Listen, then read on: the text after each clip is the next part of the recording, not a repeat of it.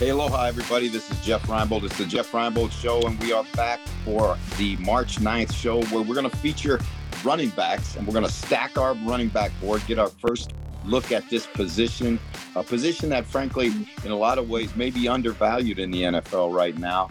And we're going to chop up a number of aspects of the running back position. So I'd like to bring in our guest today and through the draft, our draft expert, Oli Hodgkinson. Come on in, Oli. Let's talk a little running back football. How are we doing, Jeff? You're absolutely right. The NFL has almost criminally underrated the running back position. I feel like we had this conversation last year as well. This is a class where you can't, because there is so many, there's so many good running backs. There's at least 2 running backs who could go in the first round. I feel like I've got 25 draftable running backs as we look at it right now. Yeah, this is a deep class of running backs. There's talent at the top. There's a lot of teams that need that talent as well. So it's an interesting time going into the draft. 6 weeks away, 7 weeks away, whatever we're on today. We're going to talk about some absolute studs at running back position this evening. You know, you look at the position, and I remember last year when we were doing this, Oli, we talked about, plug and play guys that could come in and be 3-down backs. You look at the range of production that we got, and you look at a guy like Walker in Seattle that was outstanding. I thought Breece Hall was on his way to a rookie of the year kind of year in with the Jets till he got hurt. And then you get a 7th rounder like Isaiah Pacheco that actually comes and creates a huge energy shift in the Kansas City offense at the end of the season when they needed him the worst. So that just adds fuel in my mind to that, talk about first day running backs. Is it worth going that all in on a guy when you look at, so many 5th, 6th, 7th round running backs even have had great careers in the National Football League. So what, just initially, and your take on that, and I know you've got some favorites in this class that you think you'd take in the first day. Yeah, definitely. And it has become, like you say, we can get running backs on day 2. We can get running backs on day 3. It's not worth using a first round pick on a guy at running back. And like you mentioned there, a guy like Isaiah Pacheco is evidence of that argument.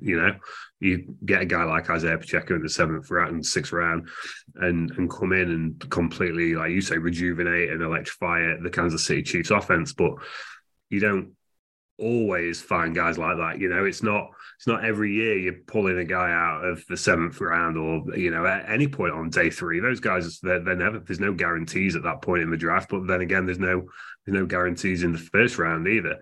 It very much depends on the caliber of the running back. And we're going to talk about, I would say, 2 guys who I think are extremely impressive NFL caliber running backs. But it depends obviously on the talent that's around them and the draft as a whole.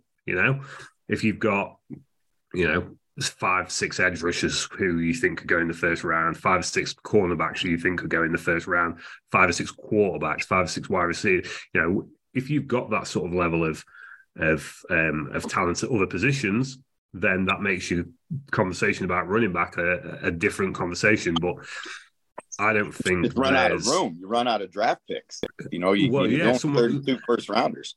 Well, someone said to me the other day after the combine, it's like, oh, this guy could be a top 10 pick, right? And I was like, well, who's not going in the top 10 that was before the combine? Because you've got 4 quarterbacks that are going to go in the top 10, I think, whether you like it or not. You've got 3 cornerbacks that could go in the top 10 positions. You start really, like you say, you start running out of room to cram all these guys in, and there's only 31 first round picks as well this year, because obviously Miami forfeited their first round of this year. So, there's only so much room. But the top of this class certainly belongs in that first round location. Well, let's get right into it then. Give me who you have as your top rated running back. I think if you don't have Bijan Robinson out of Texas as your top rated running back, I kind of think, what is it we're doing here if this guy isn't the top on every single team, every single media analyst, every single pro scout, every single amateur scout? If you watch football and you don't think Bijan Robinson's the best running back in this class, I don't know what to tell you, because he's not just the best running back, he's one of the best players in this class. There isn't a handful of players in this draft class who are better than Bijan Robinson. You look at him, he looks like an NFL running back. He's looked like an NFL running back since he was at high school. 5'11", 215 pounds, good arm length for a running back, good hand size for a running back. The measurables, we will talk about measurables last week. We talk about it last year. We'll talk about it next week, and every class, especially now the combine's been 1.52 10-yard split at 215 pounds. Sorry, should I say? Let's not add 35 pounds to the kid. 4.46 40-yard dash, 37-inch vertical jump, 10'4" broad. Just incredible production from his career at Texas. Over nearly 3,500 rushing yards. 6.3 yards per carry through his career, 41 total touchdowns. And that number there, the 41 total touchdowns, is what you want to start talking about when you talk about Bijan Robinson, because this is a kid who is a weapon in all phases of playing the position of running back. He manipulates space like no one that I've scouted in, certainly since I started doing this professionally 2 years ago. There's a lot of comparison to Saquon Barkley when he came out of Penn State. You saw what Saquon Barkley did in the league with the New York Giants early in his career, what he did last year as well, coming back from injury-hampered seasons. Manipulates space incredibly, light feet, fluid, hips fluidity is incredible. There's no speed drop-off on his courts. His vision's incredible. He has see hole, hit hole, go. Creative. I don't think there's another running back in this class who's as creative as Bijan Robinson. And then he runs routes and catches footballs better than half the wide receivers in this class. This is a kid who it's very difficult to poke holes in his game as he comes out of Texas, and there's absolutely no reason to believe that as he goes into the NFL, he can't just be that absolute dominant beast that he's been throughout his entire football career. If you wanted to nitpick, you'd say, 4.46 40-yard dash is an elite speed. We're going to talk about some guys with elite speed in a bit, but for a kid who's 5'11", 215 pounds to run under 4.5 in the 40-yard dash, and that's 10 split is the key, the 152. That's just a testament to his explosion. I love Bijan Robinson. I don't know how you can't if you don't. All right, here's what. Let's poke some holes. All right, and I said, give me a game where it isn't going his way. Give me a game where the opponent's roughing him up, because I want to see him compete. I want to see, what happens when does the offense now center through him and he puts the team on his back and the whole deal. So I looked at the Iowa State game and I looked at his touches in the Iowa State game. And the only thing that, I know the kid idolizes Barry Sanders. And as a matter of fact, he's a little bit obsessed with Barry Sanders, and by his own admission. And there were some balls when he got in space, when he was on the perimeter, where I wanted to see Barry Sanders. I wanted to see, when you got out on the edge with Barry, or you got into, like a route on the flat and a linebacker was driving out of the curl to come tackle you. It was very rare one man could get him down. And that's what I didn't see from Bijan when I watched that Iowa State game. I thought he was tough. I thought he had great vision. His jump cuts are really, really special. There was another thing I was a little bit concerned about too, Ollie, is there was a incidents in pass protection. And I know it's a one, I'm watching one game and trying to find holes with this guy. But in that game, I didn't feel as a pass protector that he was very physical. And which really surprised me a little bit, because he's a physical runner. He's not, I never saw him shy away from contact or any of those other things. But when somebody says to me, this is a top 10 talent in the draft, which is what I've heard over and over and over again since before the combine and since, I wanted to see on that film a top 10 guy take over the game. This is Iowa State we're talking about. It's not, Georgia. And so those were the only things I thought about Bijan that would make me go, I can't see, unless I'm a team that is right on the cusp and the running back is the final piece in the puzzle, then I might go on the first round with him. But again, that's working hard to find holes. Yeah, and this is the thing with any running back is you're going to need to find a team that doesn't have a greater need somewhere else. You are looking at a team that is just one piece away. And how many teams are there in the NFL that are just one piece away? There aren't many. And with the pass protection thing, there's a little bit of a lack of physicality with the pass protection. If we're going to poke further holes, I think sometimes technically as well, from a pass protection standpoint, you don't often see him really get his arms. He's got, what do we say, 31 and an 1/8 inch arms. It's decent enough length for a running back. It's obviously not ideal. It's not offensive tackle length, but it's okay, it's decent. You should be able to get those arms extended in pass protection, and you don't often, you don't always see that out of him. So there is that as well. I just think everything that is great about Bijan Robinson's game kind of nullifies some of those concerns, and if you're going to get him in the right offense, imagine him. I said this before, and I don't think the Philadelphia Eagles will do it because they don't value the running back position quite the same as some other teams that do need a running back. But imagine Bijan Robinson running behind that Philadelphia Eagles offensive line and lining up in the backfield with Jalen Hurts and being a receiving option for Joe. Man, that's the sort of stuff football dreams are made of.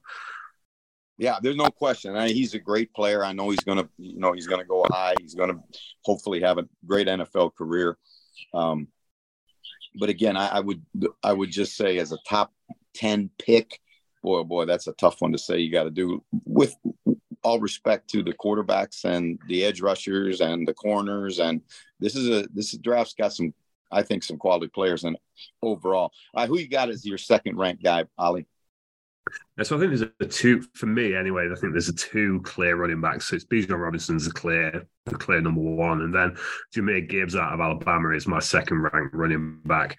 I think when I said at the top of the show that there was potentially two first round running backs, it would very much depend on where Bijan fell and how the rest of the draft board fell for Jahmyr Gibbs to command first round capital. But I look at the explosiveness that he brings to the game. I look at the short area quickness. His ability to just gain a space advantage at the line of scrimmage is incredible. He's got good long speed. He clocked in at 4.36 on the 40-yard dash. And I think a lot of people were surprised by that. But when you look at some of the games that he had for Alabama, some of the games that he had for Georgia Tech, that long speed is evident on Jahmyr Gibbs's tape. You talk about physicality. I think Jahmyr Gibbs comes to the table with that physicality at times. I remember a pass protection rep last year. Excuse me.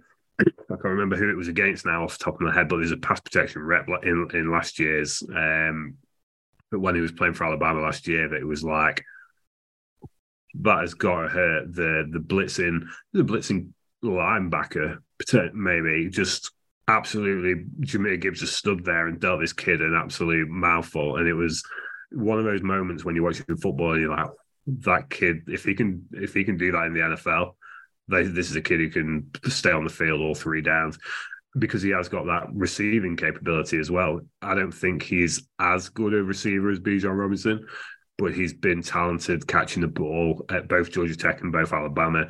And then you throw in his ability as a kick returner as well. So you've got multi-phased value as it pertains to Jahmyr Gibbs' NFL stock. On the flip side, measured in slightly smaller, well, I say slightly smaller, measured in quite a bit smaller in terms of his height. The combine came in at 5'9", was listed by Alabama at 5'11". That seems to be a common theme about Alabama players, but we tackled Bryce Young last week. Came in at 5'9", came in just under 200 pounds as well, which was a surprise because he looks like he plays bigger than that. But how will the NFL view that size? I always think when I watch Jahmyr Gibbs, I'd like to see him sometimes just take what's given to him. there's times where he tries to be too cute and he tries to get too creative, and you just think, look, there's a hole there, just and to take it and go, and he'll do something, and it's like there was no need for that. And again, great physicality that is seen on Colley's tape in terms of pass protection and as a runner. Is it NFL physicality? Is it a consistent physicality to his game? I think that could be a question as it pertains to Jahmyr Gibbs' draft stock. But I think if you've watched him play for Georgia Tech or Alabama, I always like when I'm evaluating draft prospects, have they played in multiple schemes? Can you see how they adapt to different schemes and to different coaching? And you're not projecting that. You've seen that they can do different things at the college level, so you're not projecting their ability to do it at the NFL level.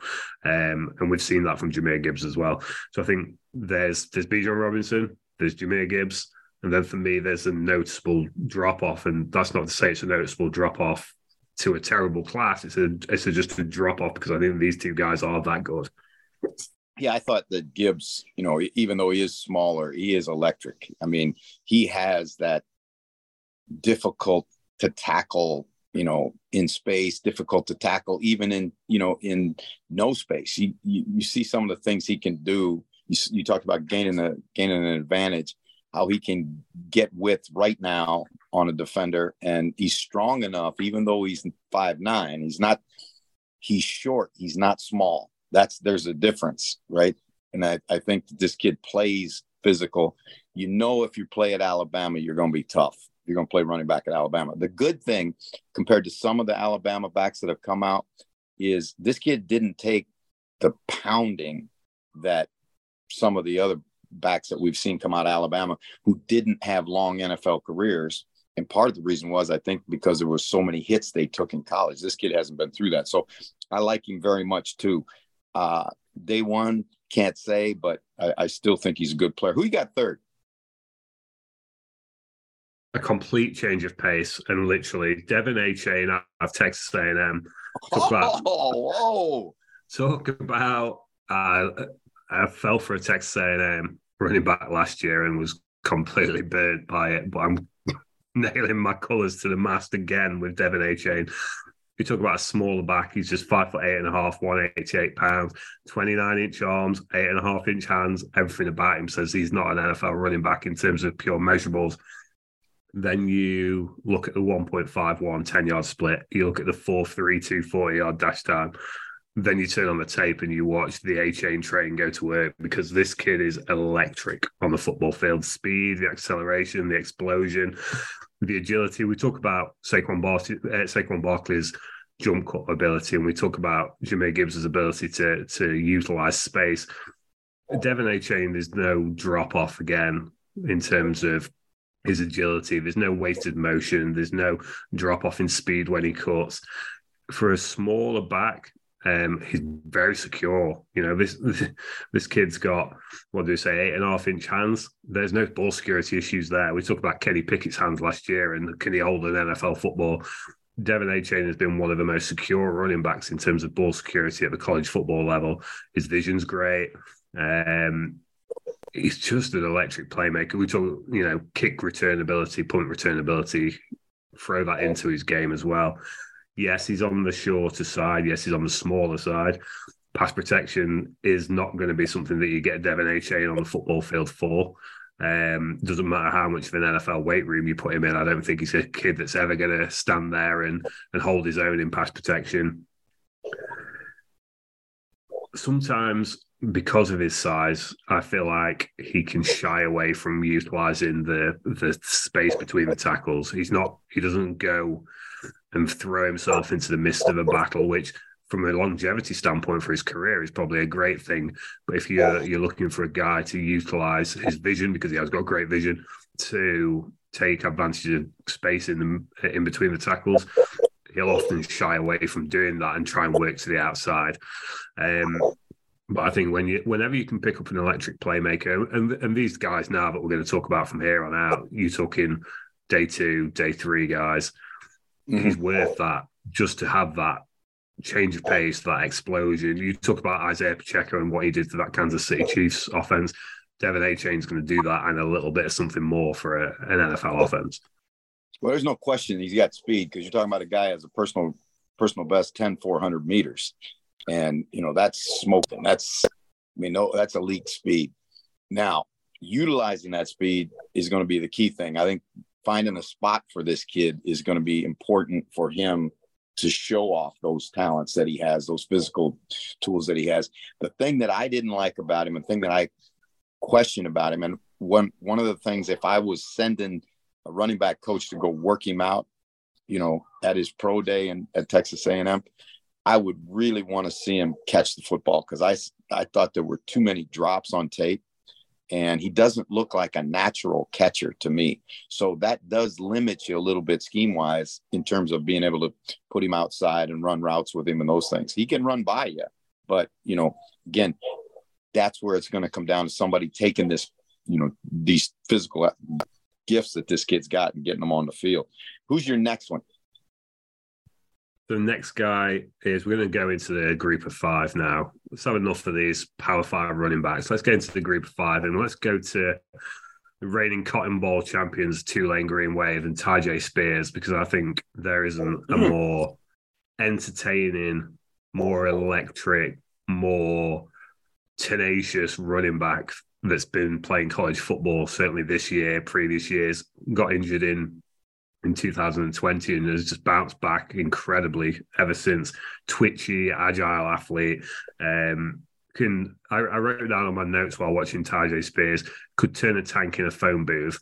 If that's how I feel he operates in space, and often with absolutely devastating consequences. You saw it at the Senior Bowl. It's littered all over over his college football tape. But you saw it at the Senior Bowl as well. He has the ability to absolutely embarrass pretty much anyone that's trying to cover him as a receiving back with his just ability to turn tail as a route runner. He's explosive, gets out to the second level before you even know your wallet's gone. And there's that tenacity, the motor, the explosion, the production. You look at the production from Tyjae Spears this last year, over 1,800 scrimmage yards, 6.9 yards per carry. Just incredible performance. And it's not just a case of being in running behind a far superior offensive line. Yeah, there's great players on that Tulane offensive line. Don't get me wrong, Sincere Haynesworth, the center, is an incredible football player. But Tyjae Spears' ability to create for himself and the ability to want to create for himself as well is something that helps him stand out in a crowd of running backs, because after those first 2 guys, everyone is so close, and we'll talk about what comes next after Tyjae Spears. Everyone's so close. You need to be able to stand out. And there are a lot of elements of Tyjae Spears' game that do stand out. His want to, his will to is one of the biggest things for him, I think, going into the NFL. Now, you flip on the reverse of his game, isn't the most decisive of backs. If you crowd him quite soon after the snap, he's not often able to just make that split second decision that do separate the great backs from the good backs.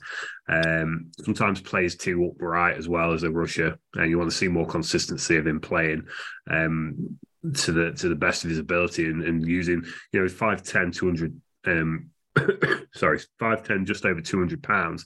He's not a tall upright runner, but sometimes he plays like a tall upright runner.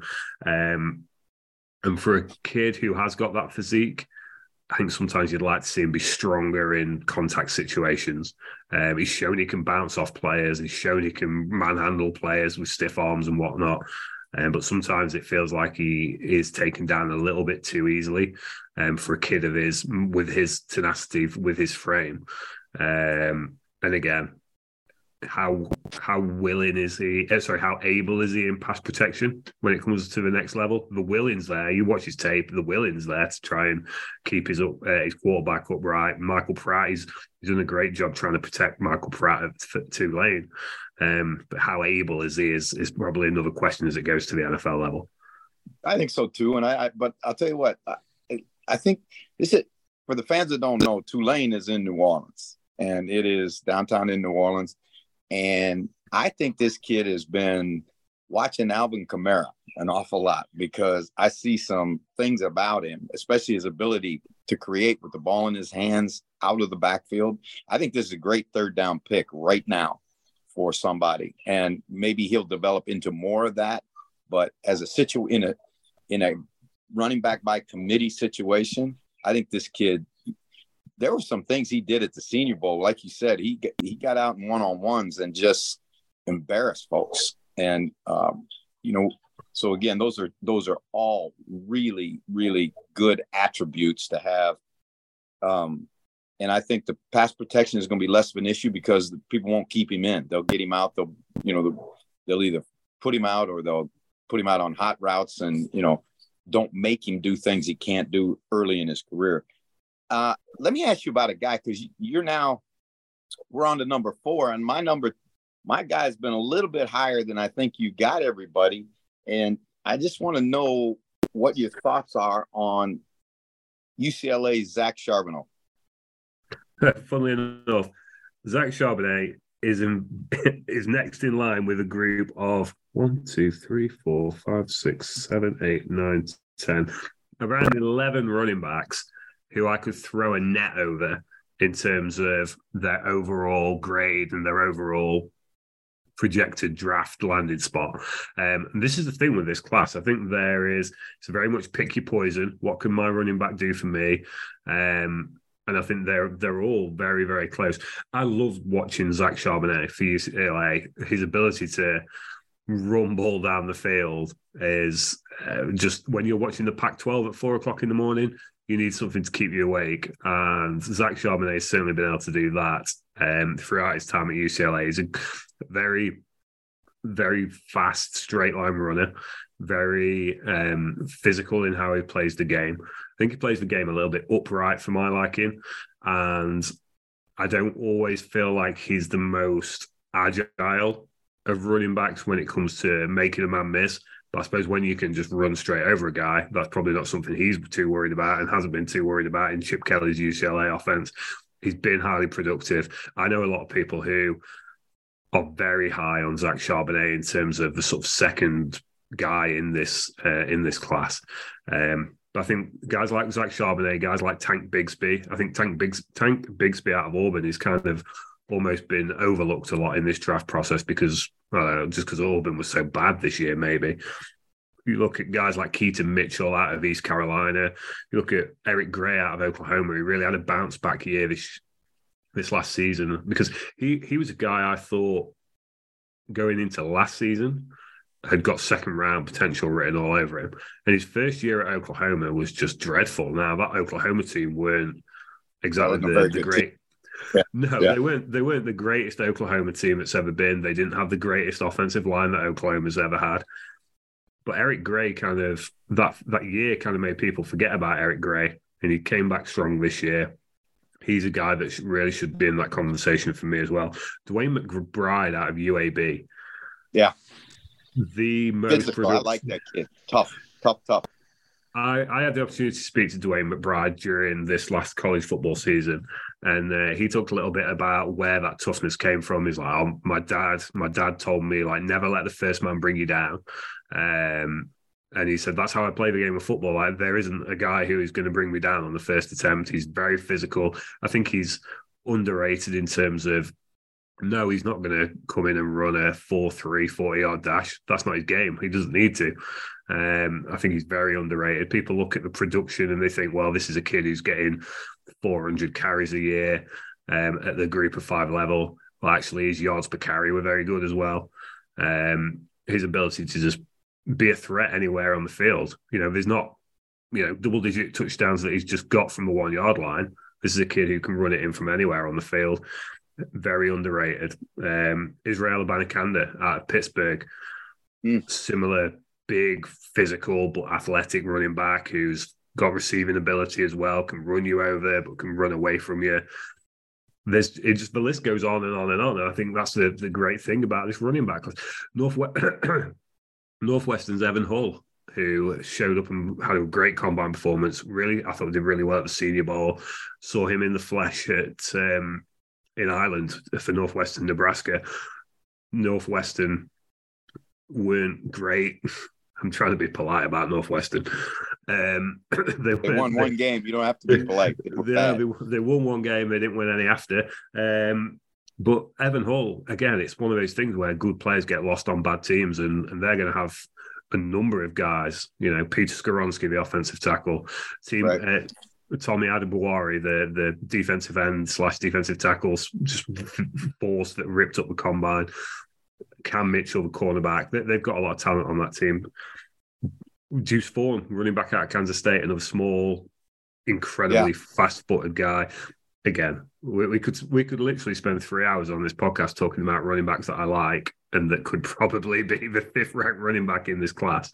Well, I thought it was fascinating because, I had Charbonneau at 3. You had Bigsby at 3 and, moved Charbonneau down. Shane was the one that was a little bit of a surprise for me in terms of how high you had him, but I don't doubt the physical tools. I don't doubt his ability to make an impact. I just really think he's such a scheme fit guy. You got to find somebody that'll take advantage of those kind of tools. Yeah, and I think the same could be said for quite a lot of the guys in this class. I think it very much is like a pick your poison type of running back class. The same with the wide receiver class, the same with the cornerback classes. There's a lot of different archetypes, and it's going to be a lot of scheme fit's going to be so important for the NFL projection. This is the thing, Oli, and this is a topic for another conversation we'll have about the combine and the usefulness of the combine, and has it outlived itself, and all those other things, which I think are things we need to chop up. But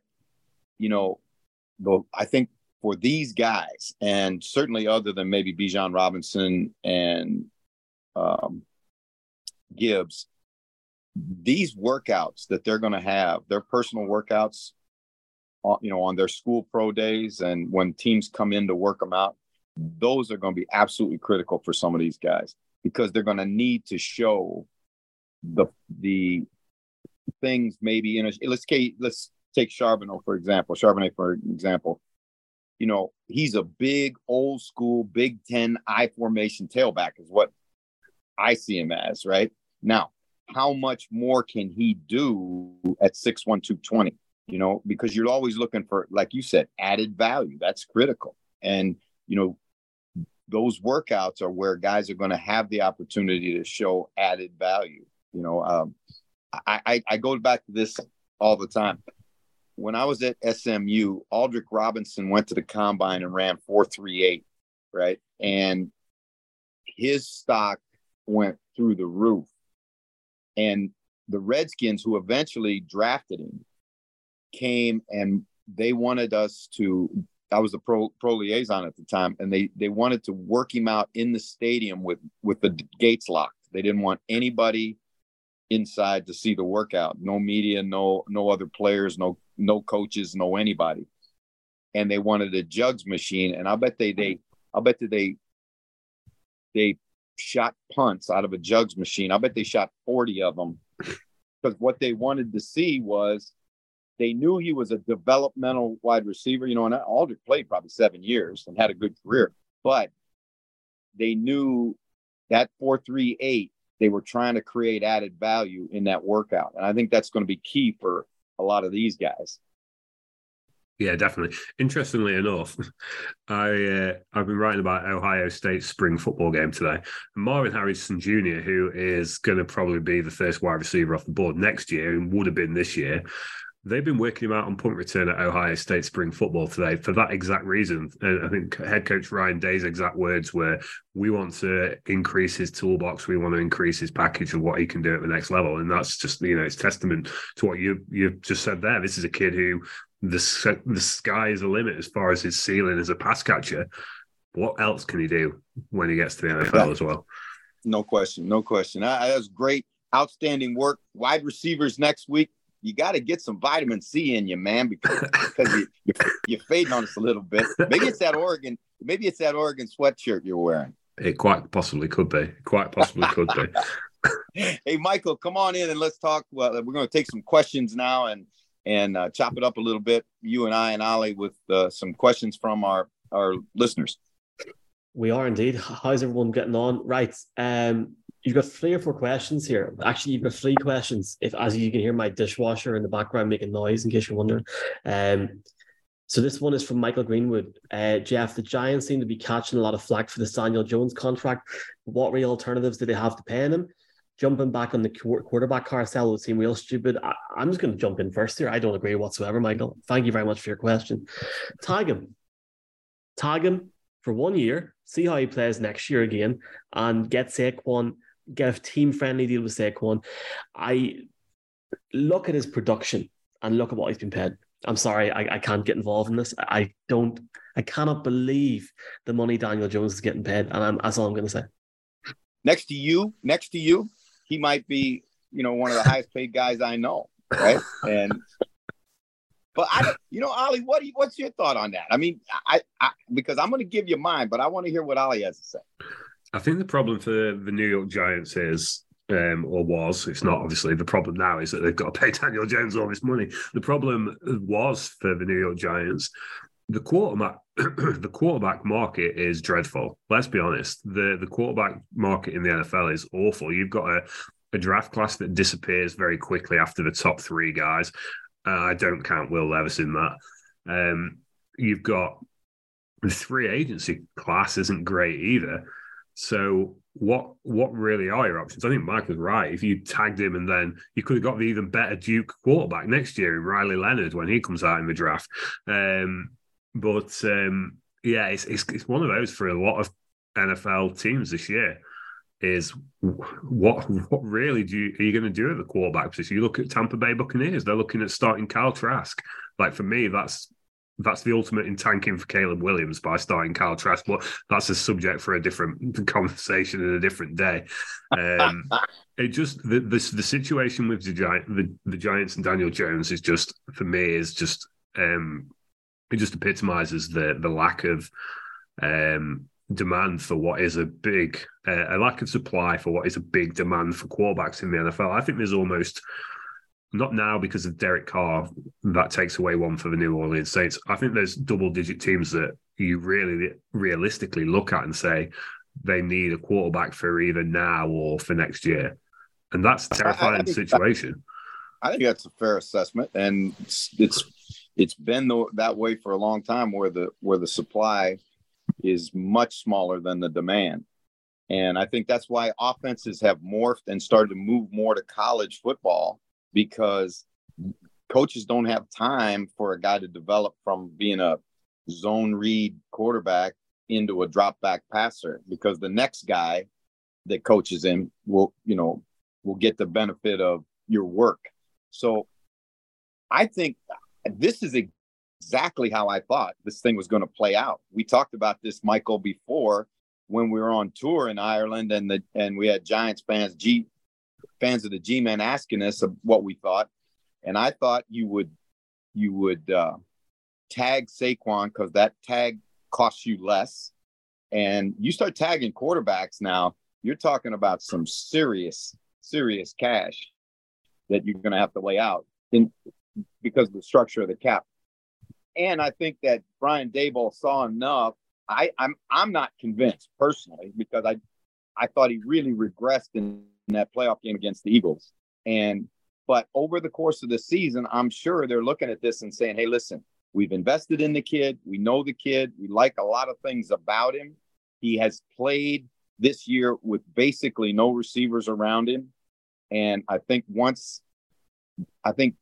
and I'm not comparing him to Josh Allen, but I think what Daboll realizes he needs to do is the same thing they did with Josh Allen, which is get him weapons around him that can help him be a better player. Because it was a cast of nobody that he was throwing to this year. And that's, obviously those are NFL players, but they weren't first line, they didn't have a wide receiver 1, didn't have a wide receiver 2, didn't have an explosive threat at tight end like a Travis Kelce or even an Evan Ingram, So I think it's going to be a situation where, they're doing what they have to do to get that team better. They got defensive issues too. They got to get a middle linebacker. I think they're headed in the right direction, but it's a tough slog, man. It is a tough job. Hey, Mike, where was that question from? From the UK, Michael Greenwood. All right, now fans, please tell us where you're from. We're not asking you your height and weight. We're asking you where you're from. So give us a shout. Who's our next question, Mike? Clive Underhill, who's also from the UK, says that there's plenty of good running backs to be had in the later rounds, and if he was a GM and he wants to improve the run game, he would draft quality O-linemen first. I'm presuming that you both agree with that, lads. I do personally. I take that. That's my take 100%. Always, if you got a choice between a good running back and a good offensive lineman, I'm going to take a good offensive lineman. You can't win if you, and we have seen this. You can't win if you cannot protect the quarterback and run the football, and that comes down to having offensive linemen. So I agree with that 100%. Your take, Oli?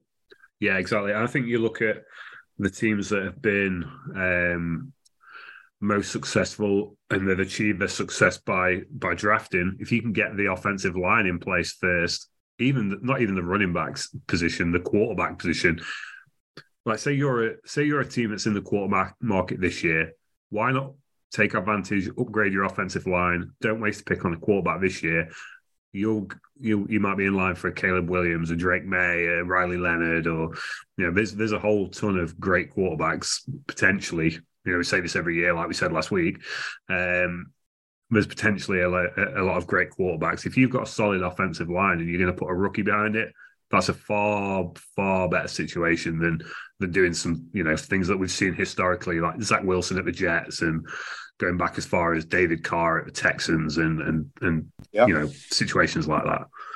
No question. I agree with that so much, and I'm glad that you bring up that point about David Carr, because David Carr was a very, very talented quarterback coming out of Fresno State that never developed it into what he should have been because he got just hit out. It was like the Alamo every Sunday in Houston, and the Mexicans were coming over the wall. And it was not for him, his development as a quarterback, it really cost the kid his career. That's a good take. I love that take. Mike, what's our last one? We've got one more from Lee Wakefield from England. For the Chargers, it would make sense in terms of, I think he's talking about Robinson at running back. It gives him a free down back to spell Austin Eckler and keep him fresh. That would be a hell of a two-headed monster. It would also take the pressure off Justin Herbert to have to throw so much, gives more balance, and probably opens up the passing game more too. I'd be intrigued to see Robinson in LA, but it's a 1 or 32 chance, isn't it? What's your take, Oli? For a number of teams, Bijan Robinson makes sense for that sort of reason. The receiving option, they already have Austin Eckler, and he's a great receiving back. But having a guy like Bijan Robinson, who we mentioned earlier in the show, catches the football like a wide receiver, can run routes like a wide receiver, like that's a wide receiver option that the Los Angeles Chargers do need. I do think whenever I've written a mock draft for the Chargers, I think they need a guy who can take the top off of defense as a third level pass catching threat. You've got Mike Williams, you've got Keenan Allen. I really like Josh Palmer, but you need a guy who has got the speed, has got the explosion to take the top off of defense. And I think that's a bigger need for the Chargers right now than Bijan Robinson. Although, yeah, that would be a sight to behold. My man has called it. I know he's all about the A-Shane train. So there's our guy right there. There's your fit. There's your scheme fit. I like a guy like Zay Flowers to the Los Angeles Chargers. For me, I think that's the perfect fit is Zay Flowers in LA. As a New England Patriots fan, the perfect fit for Zay Flowers is staying at home in Massachusetts and making the most romantic story that's ever been written. But I don't see the Patriots doing it, sadly, which is, very sad. Hey, well, it's been a great day, great morning, having an opportunity to chop it up with you guys. Hey, make sure you shovel the driveway today, Oli, and put your toque on or your hat on before you go out there in this cold weather. Michael, what's happening? We are 1 week away from St. Paddy's Day now, and people in Ireland already are got to be getting excited. I saw you shaved. Thank you for that. We're we're getting excited. Just a big thanks to everyone listening to this podcast, as always, charting in the UK and Ireland and across Europe and the US. So massively appreciate it. There'll be a podcast out during next week. Unlikely at this point for a Paddy's Day special, but we'll see if we can get Jeff some Guinness. Well, listen, if you get it, I will, just for St. Paddy's Day, I will take a swig. You better. As a matter of fact, I found a spot. I found a spot here on the Big Island that has it, so we'll get it done. See you guys next week. It's been awesome. Thank you so much for listening to the show. Get us a comment. Again, make sure you let us know what you want, because our job is to put it out for you, not for us, for you, the fan. Aloha.